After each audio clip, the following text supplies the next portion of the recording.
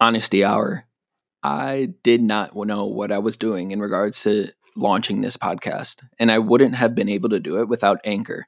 Anchor makes starting a podcast super, super easy and allows you to not only use their platform to distribute the podcast, but you can even go on your phone or computer and record and edit the podcast right on their platform. Best of all, it's totally, totally free. So if you're interested in starting a podcast, download the Anchor app or go to anchor.fm to get started today. I'm Sharice Thornhill, and I just recorded my episode for Women in Sneakers season of Strange on Purpose podcast. I'll say this too. I'm not speaking on behalf of the brand. I'm speaking on behalf of Sharice Thornhill.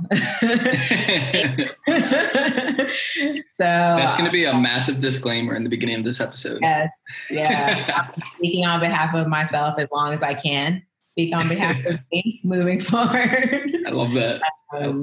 I have my own thoughts and perspectives on things, and I love partnering with brands like this one to do special things. So, but yeah. Well, nice. Yeah, I see you have like 10,000 books behind you. Are you reading anything right now, or one of my bookshelves? I actually have 4 in my apartment. Nice. So, as a creative, books are they're like my secret weapon, in a way. Because I feel like, it's really hard to get inspiration from other types of products or to come up with anything new, because there's so much that's been already done, but there's so much wealth found in books, that maybe not everyone even has access to. So there's one that I love, I'm reading it right now, on mental toughness. Especially, in light of everything that's happening right now, I think this is a time to strengthen ourselves, not only our bodies, but our minds and our spirits. And that's just personal practice of mine. So it's one that I'm really reading right now. What did you say the name was? I'll show it to you right now. It's Harvard Business Review. Oh, nice. On mental toughness. I thought you said I'm reading a book on mental toughness. on that topic, and I hate saying everything that's going on, but 2020, it's like legit. There's a list of everything that's going on because there's so much. But can you talk about like that and like how much that, or if it has fueled your creativity? Because there's been so much, like at the start, like we lost so much money with COVID, and then like on top of that, it's like, okay, now you got to balance that with like being a Black entrepreneur, a Black person in America, Black man in America. It's just so much, but it's also like fueled a lot of things for me, like creatively. So I'd love to just hear your thoughts on that and just everything going on as well. No, I mean, I'm a problem solver at heart. And every time there's a new obstacle, I'm about it. I'm like, okay, well, what is the other obstacle we have to overcome at this point? And I think just throughout my entire life, there's been obstacle after obstacle. And I've kind of thrived on just kind of overcoming those things. I almost welcome a challenge in a way, because I feel like it brings something else out of me that I didn't even know was in there. And I get to discover myself in a new way, and then discover my partners and my teammates in a new way. And there's this resilience, that's just part of us as people of color. We've overcome so much, and it's already in us. So every time there's a new obstacle like COVID, I moved from Miami, Florida to Brooklyn right before the pandemic hit, and I almost feel like the door kind of shut behind me. So I'm like, no, okay, I can't even go back to Miami right now. But I feel like the door just shut, and I kind of took that as energy, that I'm supposed to be in Brooklyn right now.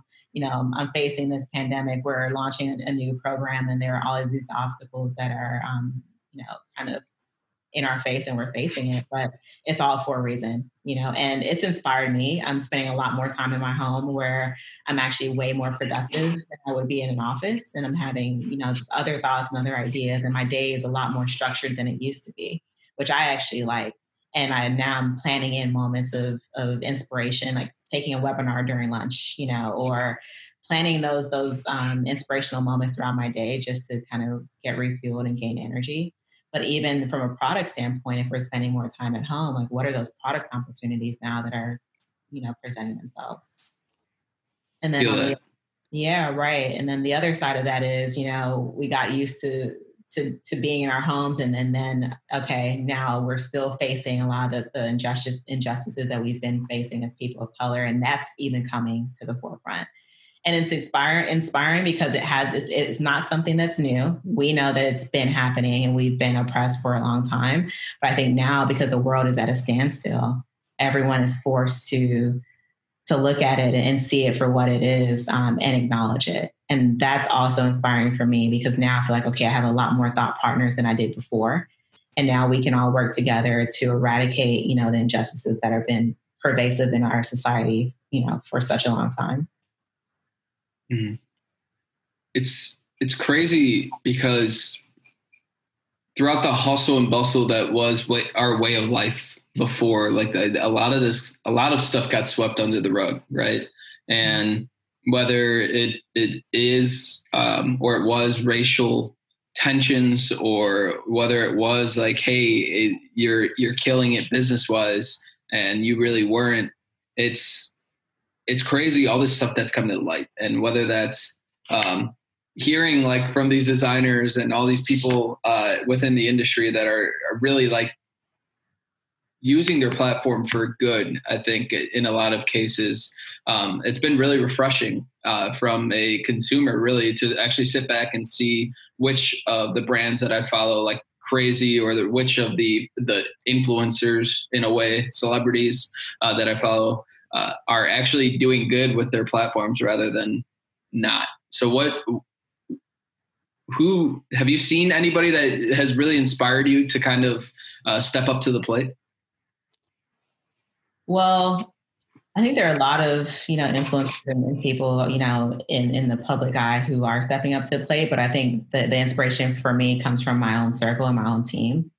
And other designers, who are my friends. And we had plans for this year. We had big, lofty goals this year, and just watching, how resilient everyone is. It's been challenging, but just kind of stepping back and every day, taking every day, one day at a time. But also thinking about, okay, well, now how are we going to shift and move, launching a new program, this year, and trying to do something really special in our industry. And now being faced with everything that's going on right now, we've had to go completely virtual, shift our whole dynamic, our whole way of working. But it's also presented a lot more opportunities for our group and our team to be supported by others who maybe were too busy before, so it's created a lot of new pathways for us. So that's been really inspiring. When did you make the shift from physical to virtual? March 15th. Mm. I remember the day because I went to the supermarket and I stocked up as much as I could. There's nothing on the shelves. And I'll always remember that day. But March 15th was our last day in the office, and we were completely virtual at that point. And we took every day, one day at a time. But then we also discovered that there was a lot of time being lost. You know how it is when you're in an office. Yeah. The long lunches, and then, you're sitting and kind of communicating with your team, and a lot of fun things that you didn't plan for happen during that time, but also a lot of time is wasted. Yeah. And having a shift to virtual, we were able to really be more objective about our day and our time, and plan it more strategically than sort of kind of just going with the flow. So. Yeah. We can dive more into like everything you're doing soon.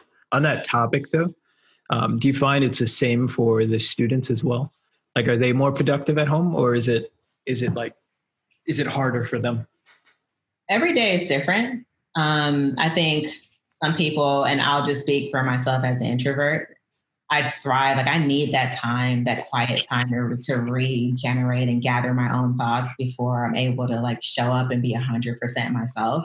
So working in a like really fast-paced environment with so much visual noise happening was challenging for me, and I had to constantly try to adapt.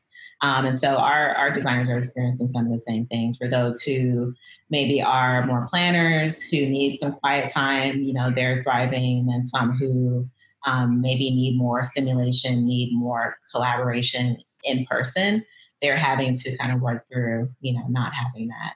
But, I think we all have to adapt, and maybe we'll find a happy balance. It's kind of cool seeing how, well, first of all, it's crazy seeing that like the kids are about to go to school throughout this pandemic.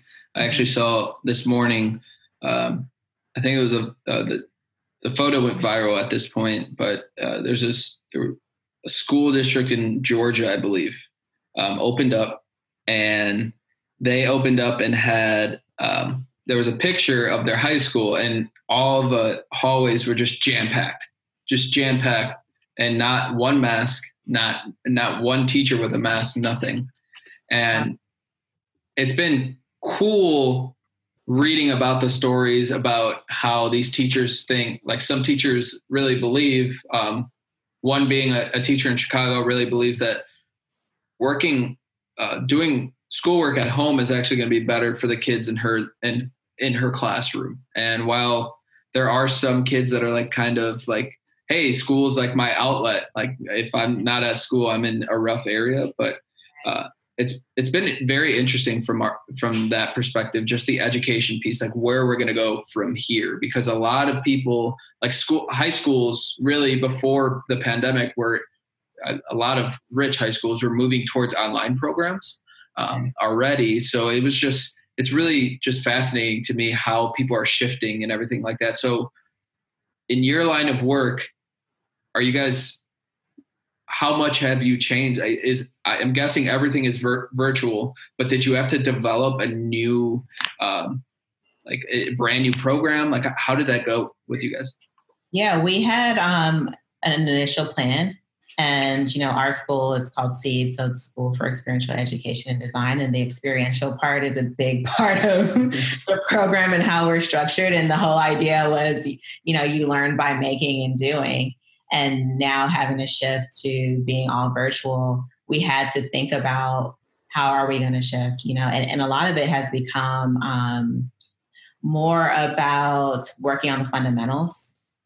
Like you've seen all my books, and I really kind of encourage our team to read more. So I'm prescribing more books to them. I'm really honing in on the beginning part of the design process where you're developing a product story. So we're talking a lot about how to identify insights, who's your consumer, talking to more people. And I think that's the beauty of everyone sort of being at home now. Like there's more access to people you maybe wouldn't have had access to before because everyone was on the go. And that's a part of the process we've been really diving deeper into, working backwards, ideating on, okay, where do we want our product to be at the end, putting the steps, working backwards and putting the steps together. But then the key insight is talking to real people, getting to know, your consumers, what's going on in their lives right now. How has, the pandemic impacted their lives? Then their purchasing power. Has that shifted? Has that changed? The products that they buy that they feel like are really important, that has had to change because of COVID. Maybe they have a lot less resources. Now, what types of products are they looking for? Is it more unique types of products? Is it more niche? Or is it really like pure, basic, essential products that they actually need? And we've gotten a lot of insights to really help us develop products that are going to really matter to consumers on the back end. This is the first cohort, right? It is. This idea then, like year one passes, then you launch another and you have two going on simultaneously, or is it just finish the two? Yeah. That's the idea that we bring in a second cohort while the first one is moving into year two, where they're going to be focused on internships and developing their crafts within a team outside of us. That's legit. Yeah, I was looking at your stuff a couple of days ago, and I was like, damn, like this is dope. Like, like creatively, I rarely get inspired by like things that big brands do, but like super, super, super dope. And I think I'm going to create like 5 things today because I was watching it again. So. Yeah. I think a lot of people get kind of wrapped up in a brand and what a brand stands for. But if you really kind of dive deeper, it's really the people that make a brand, and the team that I have now is the best team I've ever worked with in my entire career. I think we have alignment on passion and drive and legacy and really wanting to see change really happen. It's more about affecting real change versus saying, oh, one day we're going to do this, which I think, brands, they have these aspirations, but never really put like real dollars behind it. galvanize a group of people who are really passionate about it and aren't just chasing at their own career and climbing the ladder, but really want to see real change happen in the industry and then in the lives of real people. And that's the team I'm part of now. And it's like the best experience I've had. I would move to Brooklyn for this. No other reason would I leave Miami. But the work that we're doing now just has so much purpose and meaning behind it. And that's what I've been looking for at this point in my career. Love that. What's from here, before we dive any deeper, do you want to introduce yourself and what you do and why you do it? Yeah, absolutely. I'm Cherise Thornhill. I've talked about Miami a few times right now in this conversation. But my family moved from Trinidad in the Caribbean to New York in the 70s. And then they moved down to Miami, which is like the natural progression for from the Caribbean. And I grew up in South Florida. I'm a product of a single parent household. I watched, all the women in my family work really hard to provide for, myself and my cousins and the next generation. And I always wanted to make my family proud. I always wanted to make them feel like their sacrifice of leaving, their home and coming to a new country was going to be worth it, because I was going to be able to kind of take that energy and kind of drive it forward and bring about change. And I played basketball growing up. Alonzo Mourning is a favorite basketball player of all time. Nice. I always loved art and making things with my hands. And when I got into junior high and high school, that's where I discovered that I can actually bring all the things that I love, sport, fashion, art, all those things can come to life through footwear design. And I discovered that was a career path that I can actually achieve and attain. When I got into high school, I discovered that. And I went to design architecture senior high in South Florida. It's actually A+ school. It had fashion design, industrial design, graphic design, and a lot of other art forms. And it was a public school, a public magnet school. So I feel really fortunate to have been exposed to design that early on in my career. And there were a few designers who'd gone on from that school to go to college and then also went on to Nike. And they would come back and share, with us at a high school level, some of the things that they were accomplishing in their career. And at that moment, I was like, wow, okay, there's someone who, looks like me, is from my hometown, and they're doing this. And it clicked for me. And I knew that at that moment, I wanted to work for Nike. I wanted to be a footwear designer, and I was going to follow that path. And so after high school, I went on and moved to Detroit, and I attended College for Creative Studies. And while I was there, again, a lot of great mentors came into my life. Dwayne Edwards, who runs Pencil Footwear Academy in Portland, Jason Maiden, Kimberly Shane, a lot of other designers really fed into me and mentored me at the college level. And I was able to land an internship in SB at Nike in the summer of 2006, which was fun, which was like nice. The height of all the mayhem going on with Dunks at that time. And I saw the Three Bears, on the before they ever released. And I just kind of fell in love, and I knew that that's what I wanted to do. And so after college, I went on and I worked for Nike for almost 10 years. I worked on a lot of Kobe's China basketball product when I was part of Nike basketball, which was really fun. And it's so special to me now to have worked on his product and to have had an opportunity to work with him. I just always remember, that time and the product that I was able to produce, in collaboration with him and the brand in that way. And I went on and I worked in the emerging markets, which was fun. I was working on cricket shoes, kind of reconnecting to my roots a little bit. I worked on some running products. So I got a chance to work on a variety of different products at Nike. And I got to a point in my career where I felt like I wanted more purpose in the work that I was doing. I'd done a lot of the things that I wanted to do, but I really wanted to help open doors for more people. There aren't a lot of women footwear designers in our industry. And then, not even to mention women of color, even less of us in the industry. And I knew that I wanted to use my voice a lot more than I was able to do at the time. And I wanted to teach and mentor a lot more. And so I resigned from Nike in 2016. Took the long journey in a U-Haul from Portland back to Miami with my mom and my aunt. And I started teaching at my old high school, teaching design there for a little bit. I taught it at the college level. And that was great. There's a lot of politics in education in the formal sense. And I learned a lot throughout that experience. But then I also knew that I still wanted to be creative. I still wanted to design, and I wanted to try to find a happy medium.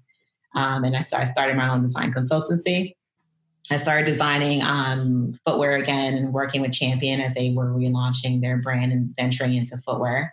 And then last summer, I got the call, about the seed program, and then that, from Mark Dolce, who's someone who's really awesome, who I worked with back at Nike, and Dwayne and Liz Conley and Jessica Smith, an amazing group of people who, had a vision for shifting the educational system, also, partnering with a brand like this at Adidas to really really affect change in our industry. And I knew that this was a program I had to be a part of. I'd experienced so much in my career, and I felt like I had so much to give. And, so I joined forces with them and was part of the board. And then lo and behold, in December, they offered me, the role of design director for the program. And at that moment, I was like, oh, crap. All right, this is it. I'm moving to New York. But it's been great. It's like I said before, there's so much purpose in the work that we're doing. And, we're shifting, the way that the industry looks, feels, and operates from the standpoint of women in design and in diversity. And we have our first cohort of 6, amazing designers between the ages of 20 and 24, all from different parts, of the country. And they're all, they moved here to New York to kind of further their careers. Yeah. Nice. First of all, I have to say this. Q was probably jealous as heck because you worked with Kobe. I'm also jealous, but Q times 37. I was looking at your portfolio. I was like, damn. Damn. Yeah, that was such a blessing. I feel very fortunate to have had the career that I've had. But even more so now, everything there's so much more meaning to everything now as I look back and reflect.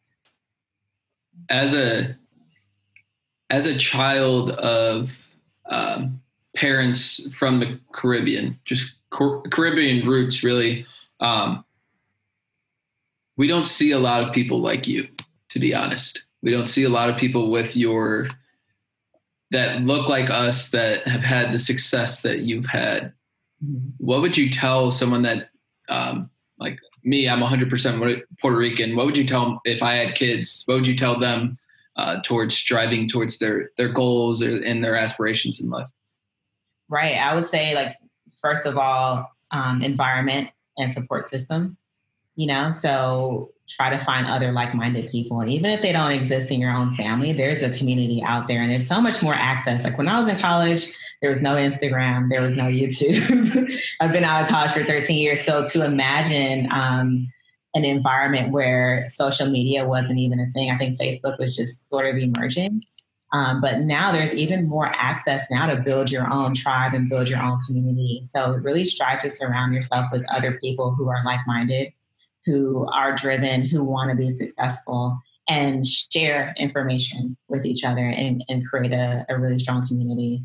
I would say also education is very important. Not everyone has to go to a college or university, and I know it's becoming a lot more unattainable due to cost and location and COVID, which is why we created Seed. But there's so much information out there. And a lot of it exists in books, and also asking questions. LinkedIn is a great platform, which I advocate for all the time, because I feel like I've met so many, amazing aspiring designers on LinkedIn. I have a lot of mentors who I've met through LinkedIn. And I think a lot of people on that platform in particular are there because, they want to grow professionally, but they also want to give. Mm-hmm. So that's a great place to gain mentors and get knowledge as well.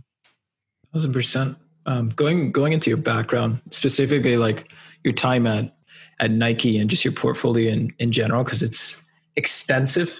What does a day-to-day look like, and what's a timeline of a project like that, or projects that you've worked on? Well, it takes about 18 months for footwear to hit the market. And that's from the beginning of the process, the brief that you get from your marketing partners until it hits the retail shelves. But there's so much that happens within that time frame. I'd say that the design portion is maybe only six weeks or so. So once you grab your brief, there's lots of research that has to be done. Like I talked about before, I think that we can draw anything. Really, you can design anything, you can draw anything. But how are you going to make sure that your product actually hits? You know, it can hit the shelves, but it can also flop, right? So I think it's really important to not only develop your sketching and, you know, design abilities, but also like you have to grow the part of you that just is intrinsic. And I think it exists at the belief level. And I think a lot of that comes from talking to people, immersing yourself in culture, knowing who's going to be purchasing this product. Like really invest yourself in knowing, you know, that person and their life and their plight and what matters to them and what they're going to spend their money on and how a product can really change their life and how they feel about themselves. So learning all of those things, I think just inherently makes one a better designer and better creative. So I spend a lot of my time in the beginning phase, because once I figure that out, the shoe really designs itself. You know, sometimes I've seen designers kind of jump in and just start drawing and sketching and then try to morph who it's for based on what they created versus immersing yourself in who you're creating for and putting that person first and then allowing the product to come from just knowing, you know, the person. So, but yeah, it's really 6 weeks of design work and then it's off to the factory and then it's back and forth and refining. There are lots of trips to Asia and trips to, you know, we used to go to Brazil when I was in emerging markets because we had factories in Brazil. I took lots of trips to India as well because we had factories in India. So lots of travel time back when we could travel. But that's really one project at a time. No, there are 4 seasons in the product creation cycle. And a lot of times, you know, those 3 seasons, 3 of them could be overlapping at the same time. So once you're finishing up a project, you're maybe in the middle of another one. And then you have another project that's just at the front end that's at the beginning. But what's great, it can be cumbersome and really hard to balance 3 different seasons, which have 3 different needs and timeframes. But I think repetition is really important. And I learned so much from a shoe that I'm about to finish. And I know what didn't work in that process. And I have, you know, an opportunity to start fresh with a brand new project. And then I can say, okay, I know that this didn't work in my process. I have to flip it. And now I have time to kind of start fresh and new, you know, within a few weeks. So there's a lot of juggling and overlapping for sure. And lots of meetings as well during the day. In regards to your time now at Adidas and Seed School, what do you guys have coming up that you're really, really excited for? Is obviously year 2 is approaching here. Who knows after COVID at this point? So what's next? What I'm really excited about, and I think what makes our program really unique is that it's learning by doing. I mentioned experiential, but we're actually taking product to market. So, you know, we're going to be dropping our very first Superstar in January, which is really exciting. It was our first shoe. You know, all of our designers sort of rallied to come up with different ideas. We spent a lot of time doing lots of research. Like I mentioned before, we were talking to real people, you know, and trying to understand, you know, what are they going to be feeling, you know, in a post-COVID society. At the time when we were working on it, we thought, okay, by the time this shoe launches in January, we'll be out of the pandemic and, you know, we'll be on the other side of it and we would have learned a lot. And then we would learn that our consumers are, you know, people are thinking about their product differently. So we had these really grandiose ideas as to where they would be. But we also were really thinking about it's going to be a post-COVID society and the meaning of products going to be different and maybe people are going to be buying less products. So we really have to be really mindful. Every decision that we make has to be meaningful, you know, to our consumers. And so we approached it that way. So it's going to be dropping in January. We're super excited about that. And then that'll be our first one, but we have a lot of other products that we're working on, taking the market thereafter. Nice. The design aspect like fascinates me, but I think from my perspective, where I'm like, where my brain is going is like the design of like the actual program itself, like the accelerator, like what went into that? And then what are you guys like paying attention to, like as it continues, as like people are asking questions, as talent is asking questions, like what does that look like? What does that process look like? Yeah, one thing that we learned very on, we had a set curriculum because we partnered with Pencil and with Elaine. Mm-hmm. He's awesome, so he's a big part of our program and what we do. And we really took a lot of the influence from his program, and it's cross-functional in a way. And we want to sort of bring some of that into our program, and we're exposing our designers to different parts of the design disciplines within product creation. So color and materials, we're exposing them to that, graphic design, apparel design, and also footwear design. And so we have those broken up by quarters, but we also realize throughout this process is that everyone learns differently. And that's where we want to be different. I think when you go to, college or university, there's it caters to one type of learner, and what we're learning is, okay, we have to try some different things. So there are some people who learn better by just making things with their hands.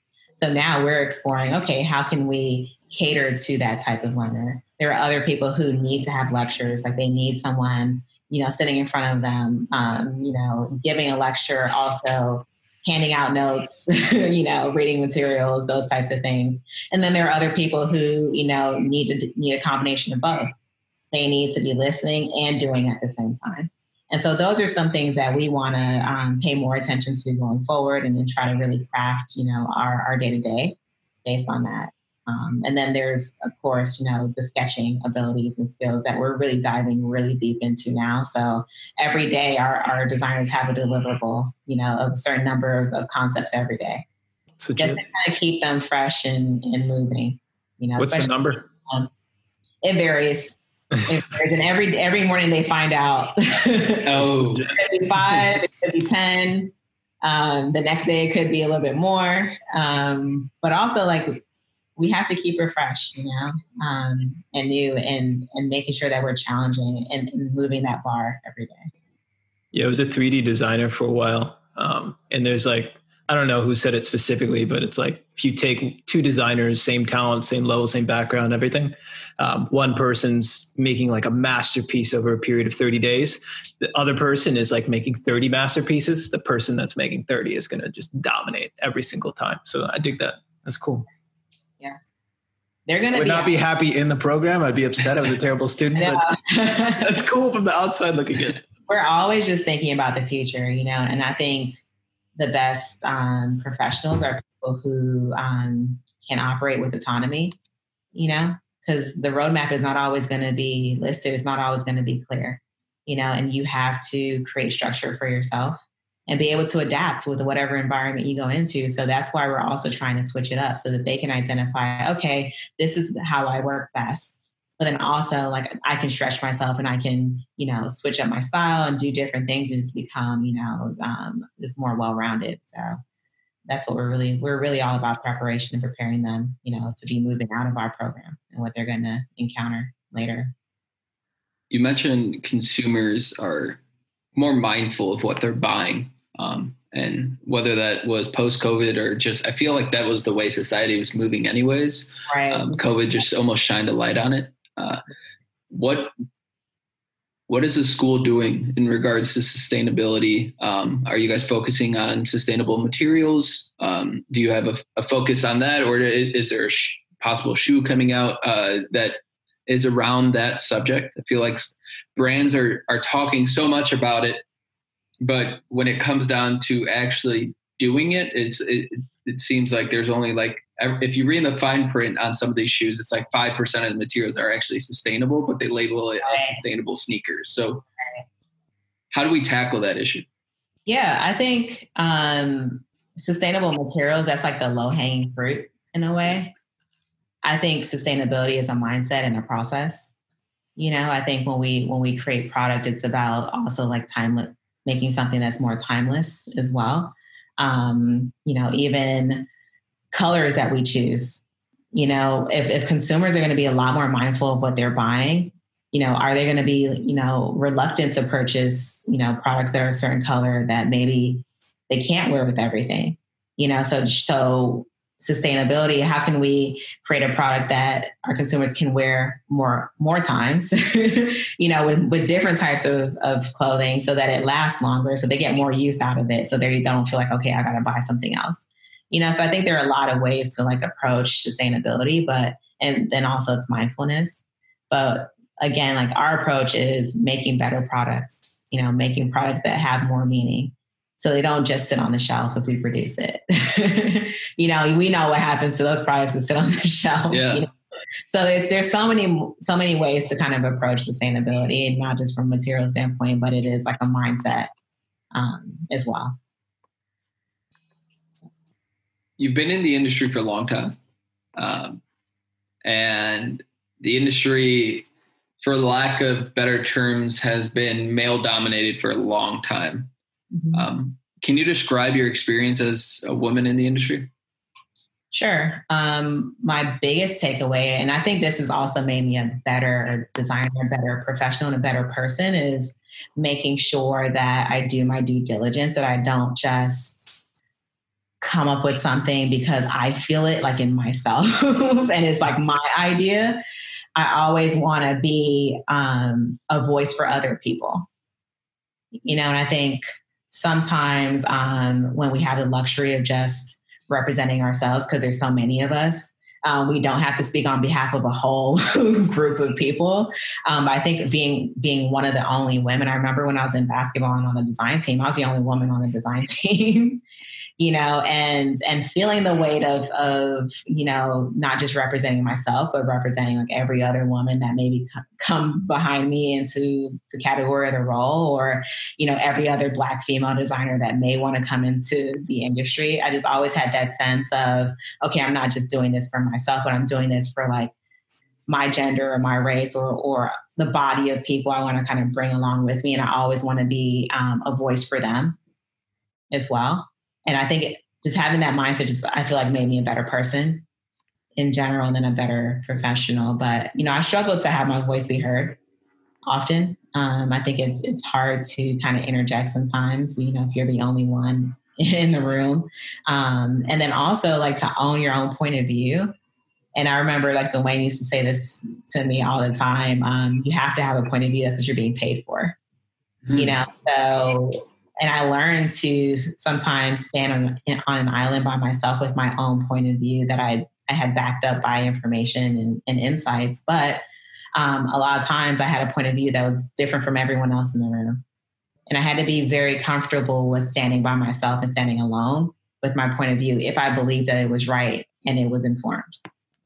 And I think I once I finally learned that, I think I gained a lot more respect than just going along with everyone else, Yeah. You say you learned that. What does that mean? Like, I know what you mean, but can you expand on that? Lots of trial and error.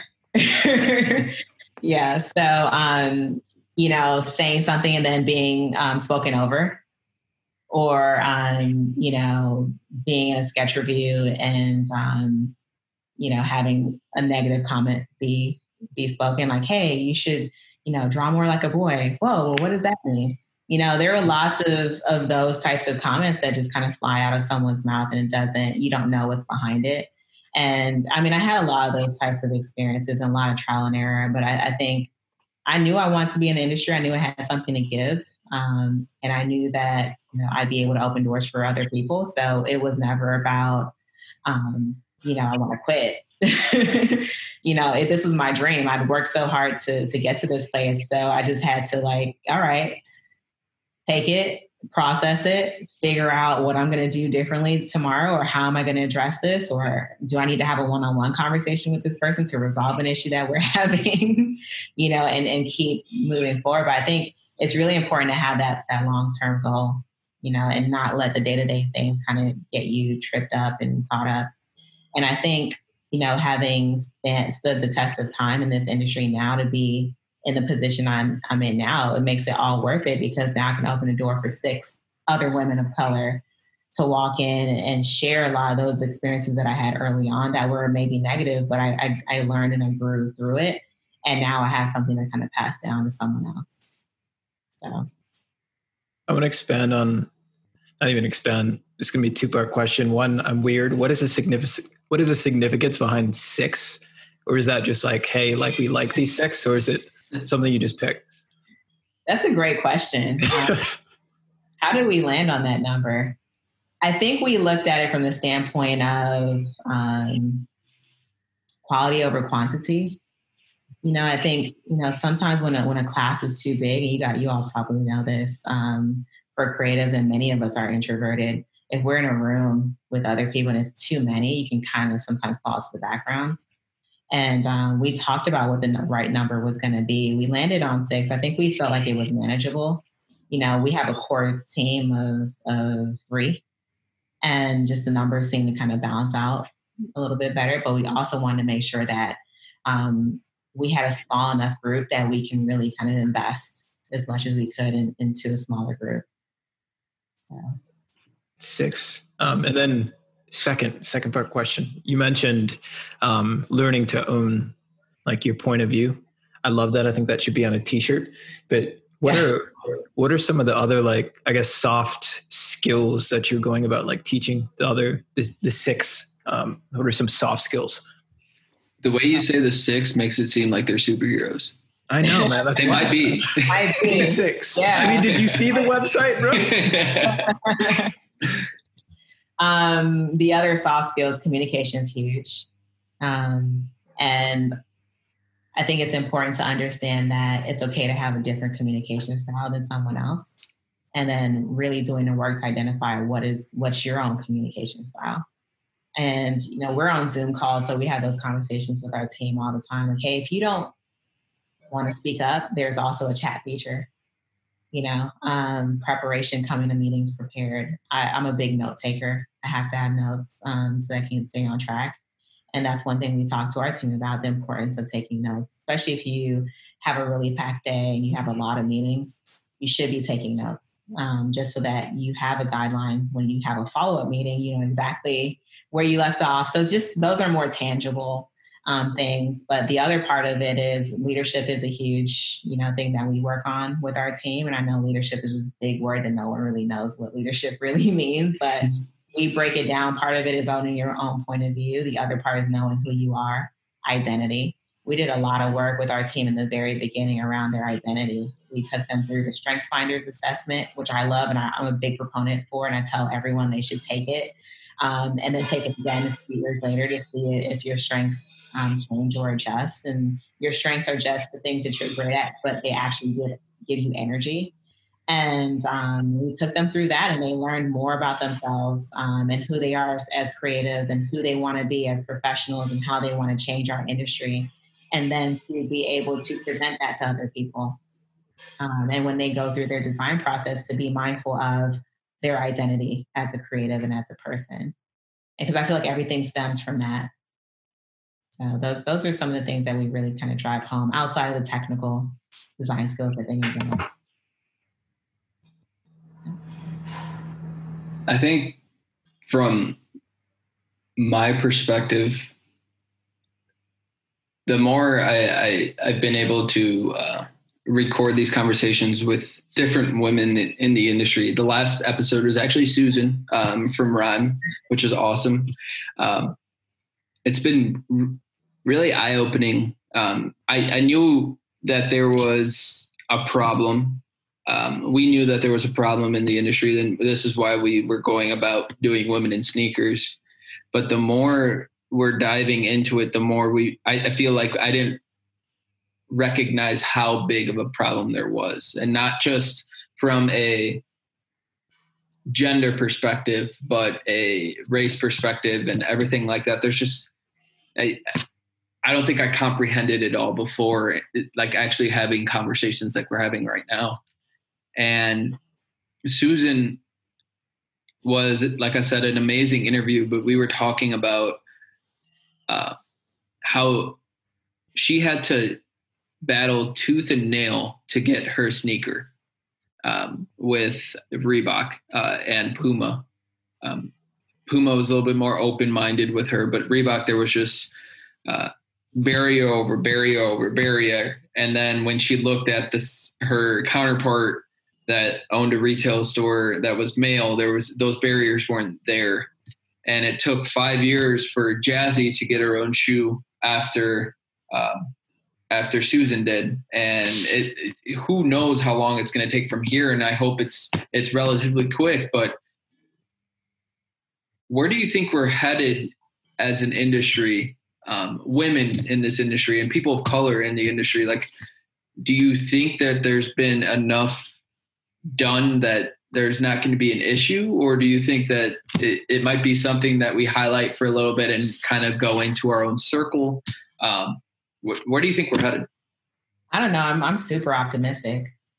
I'm always anyway, but even more so this year, because I feel like we've had the perfect storm. You know, like I said before, COVID kind of hit and stopped the world. Mm-hmm. And then we had everything that happened and ensued after that with, you know, George Floyd and Breonna Taylor. I think the world is watching now, and we have the opportunity to kind of start to put some other programs and things in place to really start to shift. And I think that things are changing. I see it this year with all the brands that are responding to, you know, social injustice and what's happening, you know, within our Black and brown communities. And there's an influx of finances and programs, and there's so much being done. So I feel like it's gonna be a lot of positive change coming out of this year. I think we can't let this window of time close for us, because, you know, it's a finite window of time where this may no longer be the conversation in a few months. But I think we kind of have to harness this moment, put some really like foundational things in place, put teams of people in place to execute against the vision, so that things can change. But we have to turn the corner from being consumers to producers. Yeah. You know, and that's always just been the big issue, right? Like there's been this veil, you know, that's sort of been around people who produce and create, and we haven't really been part of the conversation from a creator standpoint. And to be at a brand like Adidas, which is the creator's brand, you know, it's an amazing time, and I'm excited about it because we're having those open, honest conversations and dialogues now, and we're putting things in place. And I hope that from an education standpoint, other brands are kind of waking up and looking at what we're doing, and then identifying ways for them to help, because I think brands now more than ever have the power to influence the educational system, because we can kind of see that that's sort of breaking down on so many levels. Mm-hmm. So what does the future of education look like is where my mind is, and looking at the power that brands have to change the world as well. Because they have the ear of consumers. You know, I think everyone's kind of paying attention to certain brands, the ones that are big, that are really innovative, and they can innovate education, and they can, you know, take a hand or have a hand in, you know, educating like the future creators for their companies.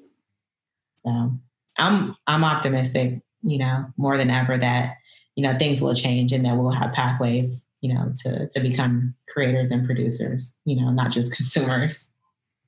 I feel it. When you, I have a random question.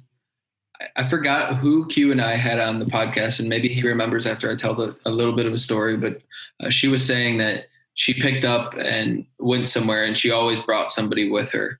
I think it was Sarah Green from Adidas, if I'm not mistaken. It was New Balance. No. Oh, yes, it was. Yeah. It was Charlene Masona from New Balance. Everywhere she went, she picked up and had someone, whether it was her friend or her fiance, anybody. Do you have anybody when you moved from New York to or Portland to Miami from New York? Random question. I know. I just have to ask it. I was wondering after that. I feel like at every juncture, I've met someone new. Look at that. You know, and I can look back as far as like, you know, childhood and like every school I've been a part of, there's always been someone who came alongside me, and they helped me get to the next step. And then they went away. They didn't really go away, but they kind of fell back and like created space for someone else. So I feel like every move that I've made, whether it was an art teacher, it was an admissions counselor, it was a mentor, you know, who I had a mentor who now is like my best friend, and created space for someone else to also like come alongside me and help me get to that next step. And I look for people now who I can be that for, you know, like when I left high school, you know, there was other designers who I went off to college with and that I always stayed in contact. So when I left Nike, there were 5 of us from my high school, you know, that's cool. That was working at the brand we created this pipeline naturally because we're all coming from Miami. We all took the same route from Miami to Detroit, then out to Portland and to Nike. So we had like this pipeline happening the whole time. And even still now, I'm mentoring, you know, aspiring designers from my old high school or my old college, and like telling them what their portfolio should look like, who they should talk to, and creating these pathways. So why do you think that's so hard for some people to give back, to help, to bridge versus chopping down the ladder or the bridge or whatever? Like, why is it so hard? Or is it just not wanted? Or what are your thoughts on that? I don't know. Maybe it's privilege. You know, like I feel like, you know, for many of us who haven't had, you know, privilege or a carpet rolled out for us, we understand how hard it is. And then we understand that we didn't get to where we got by ourselves. Like I said, I had a bunch of mentors, you know, people who reached their hands out to me and helped me move forward. And so it's almost like a responsibility to kind of reach back and pay it forward and do that for someone else, because we're all we got, you know, which is also a t-shirt. So it's our responsibility to uplift each other, especially in our communities, because we know that we can't depend on anyone else outside of our communities, you know? Yeah. We've seen a common, and this is why I asked the question, Q, wasn't that random? We've seen a commonality behind picking up in the industry. You have to be willing to kind of drop everything for a position. And whether it's first starting out, entry level, you got to move up to Portland or New York, right, Boston, wherever. And it seems like people are very hesitant doing that, especially moving to a place you don't know anybody, anything like that. Do you have any recommendations to that person, whether it was Charisse moving to New York or Charisse moving to Portland? Yeah, I always just kind of listen to like my intuition, and I'm a very spiritual person. I believe that God has a path and a plan and a purpose for all of us. And for me, I just always wanted to know what that was. And I knew that it would be on the other side of my sacrifice. And so it's always been hard for me to move. Every one of the steps that I took, I moved, it was very difficult. But the bigger, more difficult part would have been if I'd stayed where I was. And then I always wondered what was on the other side of that opportunity, and where would I have been if I had taken it, but I decided not to. And I'll often think about, you know, my move to New York, and, you know, if I hadn't moved, what would my life have been like? And all the amazing things that have happened to me, even in COVID, I wouldn't have experienced it if I didn't take, you know, the leap of faith and take that move, you know. But then also, like, there's so many people who I can now affect because I made those moves. Like, I wouldn't have been able to do everything that I've done and be able to kind of help all the people that I helped if I hadn't like taken those steps to acquire the things that I acquired and then learned. I wouldn't have had anything to give, you know? So sometimes it takes sort of like stepping out of the box and like laying down selfishness. And it's not always about us. And I always believe I'll be provided for in every way, shape, or form possible if I would just kind of submit myself to the process and submit myself to where I'm needed and give in a place where I'm needed, and then I'll be taken care of. You know, I think that's just been my mindset the whole time. Love that. Yeah. That's beautiful. I have a random question. I think this can be a segue into the rapid fire questions, unless Izzy objects. I'm not sure if we talked about this. I'm not sure if we talked about this last time in like our pre-chat, but is that a gamer chair? And if so, are you a gamer? What do you play? And if not, just forget the question. It is a gamer chair. It's just more inspirational for me. It looks so comfortable. It is very comfortable. I actually still haven't moved. Yeah, I still have my very first Nintendo, which I'm not sure if it was the first Game Boy that ever came out. So I hold on to those relics. And the first PS1, Tekken was my favorite game. Yes. And Tekken and Cold Borders were my favorite. Tekken and what? What'd you say? Cold Borders. Cold Borders? Cool Borders, yeah. Cool Borders. I don't know that. Yeah, snowboarding game. And Super Nintendo. I have all those. But I haven't played them years. I'm ashamed of myself for not knowing that game. Claim to fame, I beat Q and Tekken probably 60% of the time we play. That is a lie. We played once and he never played me again because all he did was lay down and mash the same button. It pissed me off so much. Tekken, that was the game. It was. My Q used to have it when we were roommates, and our buddy would come over and play Q all the time, and Q would just kick his butt every time. And I did play once, and I just jammed the button and beat him, and I was like, I'm done. Wouldn't play me again. No. And on Super Nintendo, NBA Jam. Oh yeah, go to classic. That's it. All right, so last 5 minutes. I want to hit you with a few rapid fire questions. The first one I have to ask because you said it in the beginning. Why is Alonzo Mourning your favorite NBA player of all time?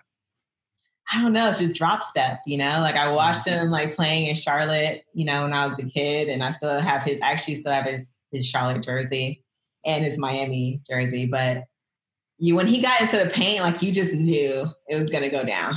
Like whether he's going to be dunking on top of someone or if it was going to be the hook shot or like the drop. I don't know. I just, his dance in the paint, like that motion and that movement for such a big guy. I just loved his style of play. I love that. Yeah. And then the Miami thing, like when he moved to Miami and, he played, I used to go watch all the games and, yeah. Him and Rashawn Leonard, those are like my two favorite Miami players, and Tim Hardaway. Yeah. Nice. Very old school. Yeah. You still a basketball fan? I am. Okay. Favorite player now? I don't know if I have one right now. I stopped watching when Kobe retired, honestly. Yeah, it's tough. Dwayne Wade, of course, was like my favorite as of late. I don't know if I have a favorite now. We'll see. We'll see who emerges. I respect it. Yeah. What's your favorite shoe you've ever worked on? Well, I would say there's two of them. The Jordan 16.5. Okay. All of them are probably going to be Jordan shoes just because of the way, like I was never actually part of the Jordan brand and the team, but I was like a ghost designer in a way where, I was part of a different team and I just wanted work. I wanted to be able to like develop. And again, like Dwayne is an awesome mentor. And he's like, well, if you come over here, I'll give you stuff to work on and to do. And I find my first 10 shoes with the Jordan brand. I was never actually like formally a part of the team, but I traveled with them. 16.5 was great. I mean, like Wilson Smith, Yeah. Wilson's such an amazing designer. He's first Black designer at Nike, and he designed the 16 and the 17. And so I was actually able to like work with him on the 16.5, and he shared with all of his original sketches with me, like the original inspirations for those two shoes. And then my task was, coming up with the shoe that would be the predecessor to the 16, but like come right before the 17, and how to take those really key details and like pull that into a performance shoe. And it was great. I had an opportunity to travel to Georgetown University, and I watched those basketball players actually wear Testa shoes. So there's so many memories around that project. Nice. And that was actually the first shoe that Dwayne Wade wore when he transitioned over to Jordan brand from Converse. So that kind of came full circle. And I still have his PEs that it says Splash on them. I'm holding on to those. And the other one would be the Flight 45. Ooh, okay. I did the high and the mid. That was a really fun project as well. I was just drawing on Post-it notes at that time and trying to like come up with things that I thought were really fun. And I think at that time, like Supers were really big, and everyone was kind of like on those higher top, like more bulky types of shoes. And so that one was pretty fun. I think that was probably like the best selling product I'd worked on. And I saw it in music videos, and like Lil Wayne was wearing them in like a music video. So that was really fun, just kind of seeing like, the entertainers that I looked up to, like wearing product that I created was amazing. What is a book that you would say every designer needs to read? Mastery by Robert Greene. I mentioned this before. I think it's actually even back there.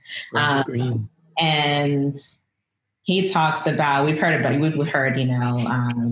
about 10,000 hours, and it takes 10,000 hours to like become really great at anything. And Robert Greene talks about 30,000 hours to become a master at your craft. And I love it because there's a lot of anecdotes from different like people in history and their process and how they committed themselves to their craft.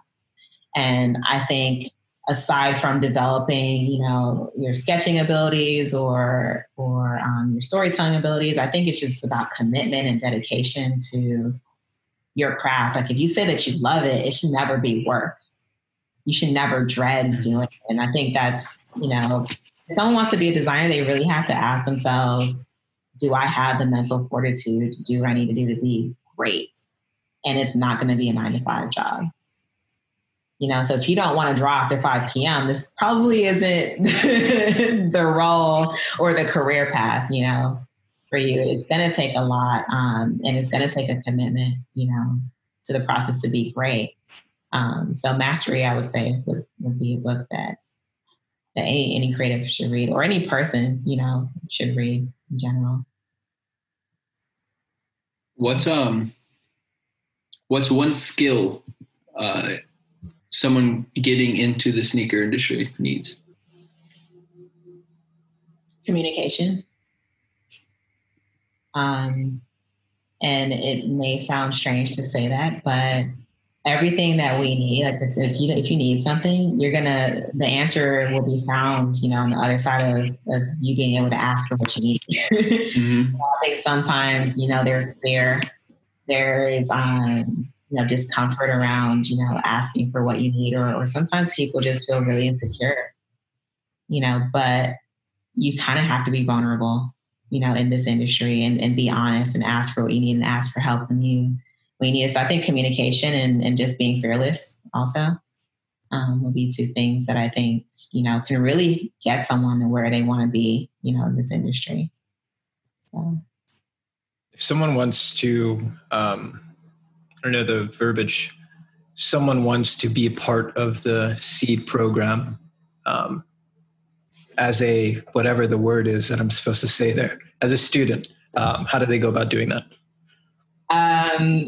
Email us at seedschool@adidas.com. And we're going to be rolling out our recruitment efforts pretty soon. But I'd say just be working on your craft. I think a big piece of it is, part of our application process is submitting a shoe that we've never seen before and doesn't exist. But, we can only do so much also, so everyone has to also be invested in their own career and their own growth. So I think, apply, via the email, but also like be practicing, be working so that when we do have that interview, you have like ways in which to show us that you've actually been investing in your own career and your own growth. Like, who did you reach out to, on LinkedIn? Is anyone mentoring you? Like, we really would want to see that person is already investing, in their own growth. And it doesn't have to be, oh, I paid, this crazy amount of money for this program, or, I'm taking another online class. Like, those things are fine. And if you can do it, if you have the finances to do it, that's fine. But if you don't, it doesn't cost anything to just draw on paper, or research or read some articles, or just kind of show us like what you've been doing to prepare yourself for the opportunity. Those things are really important.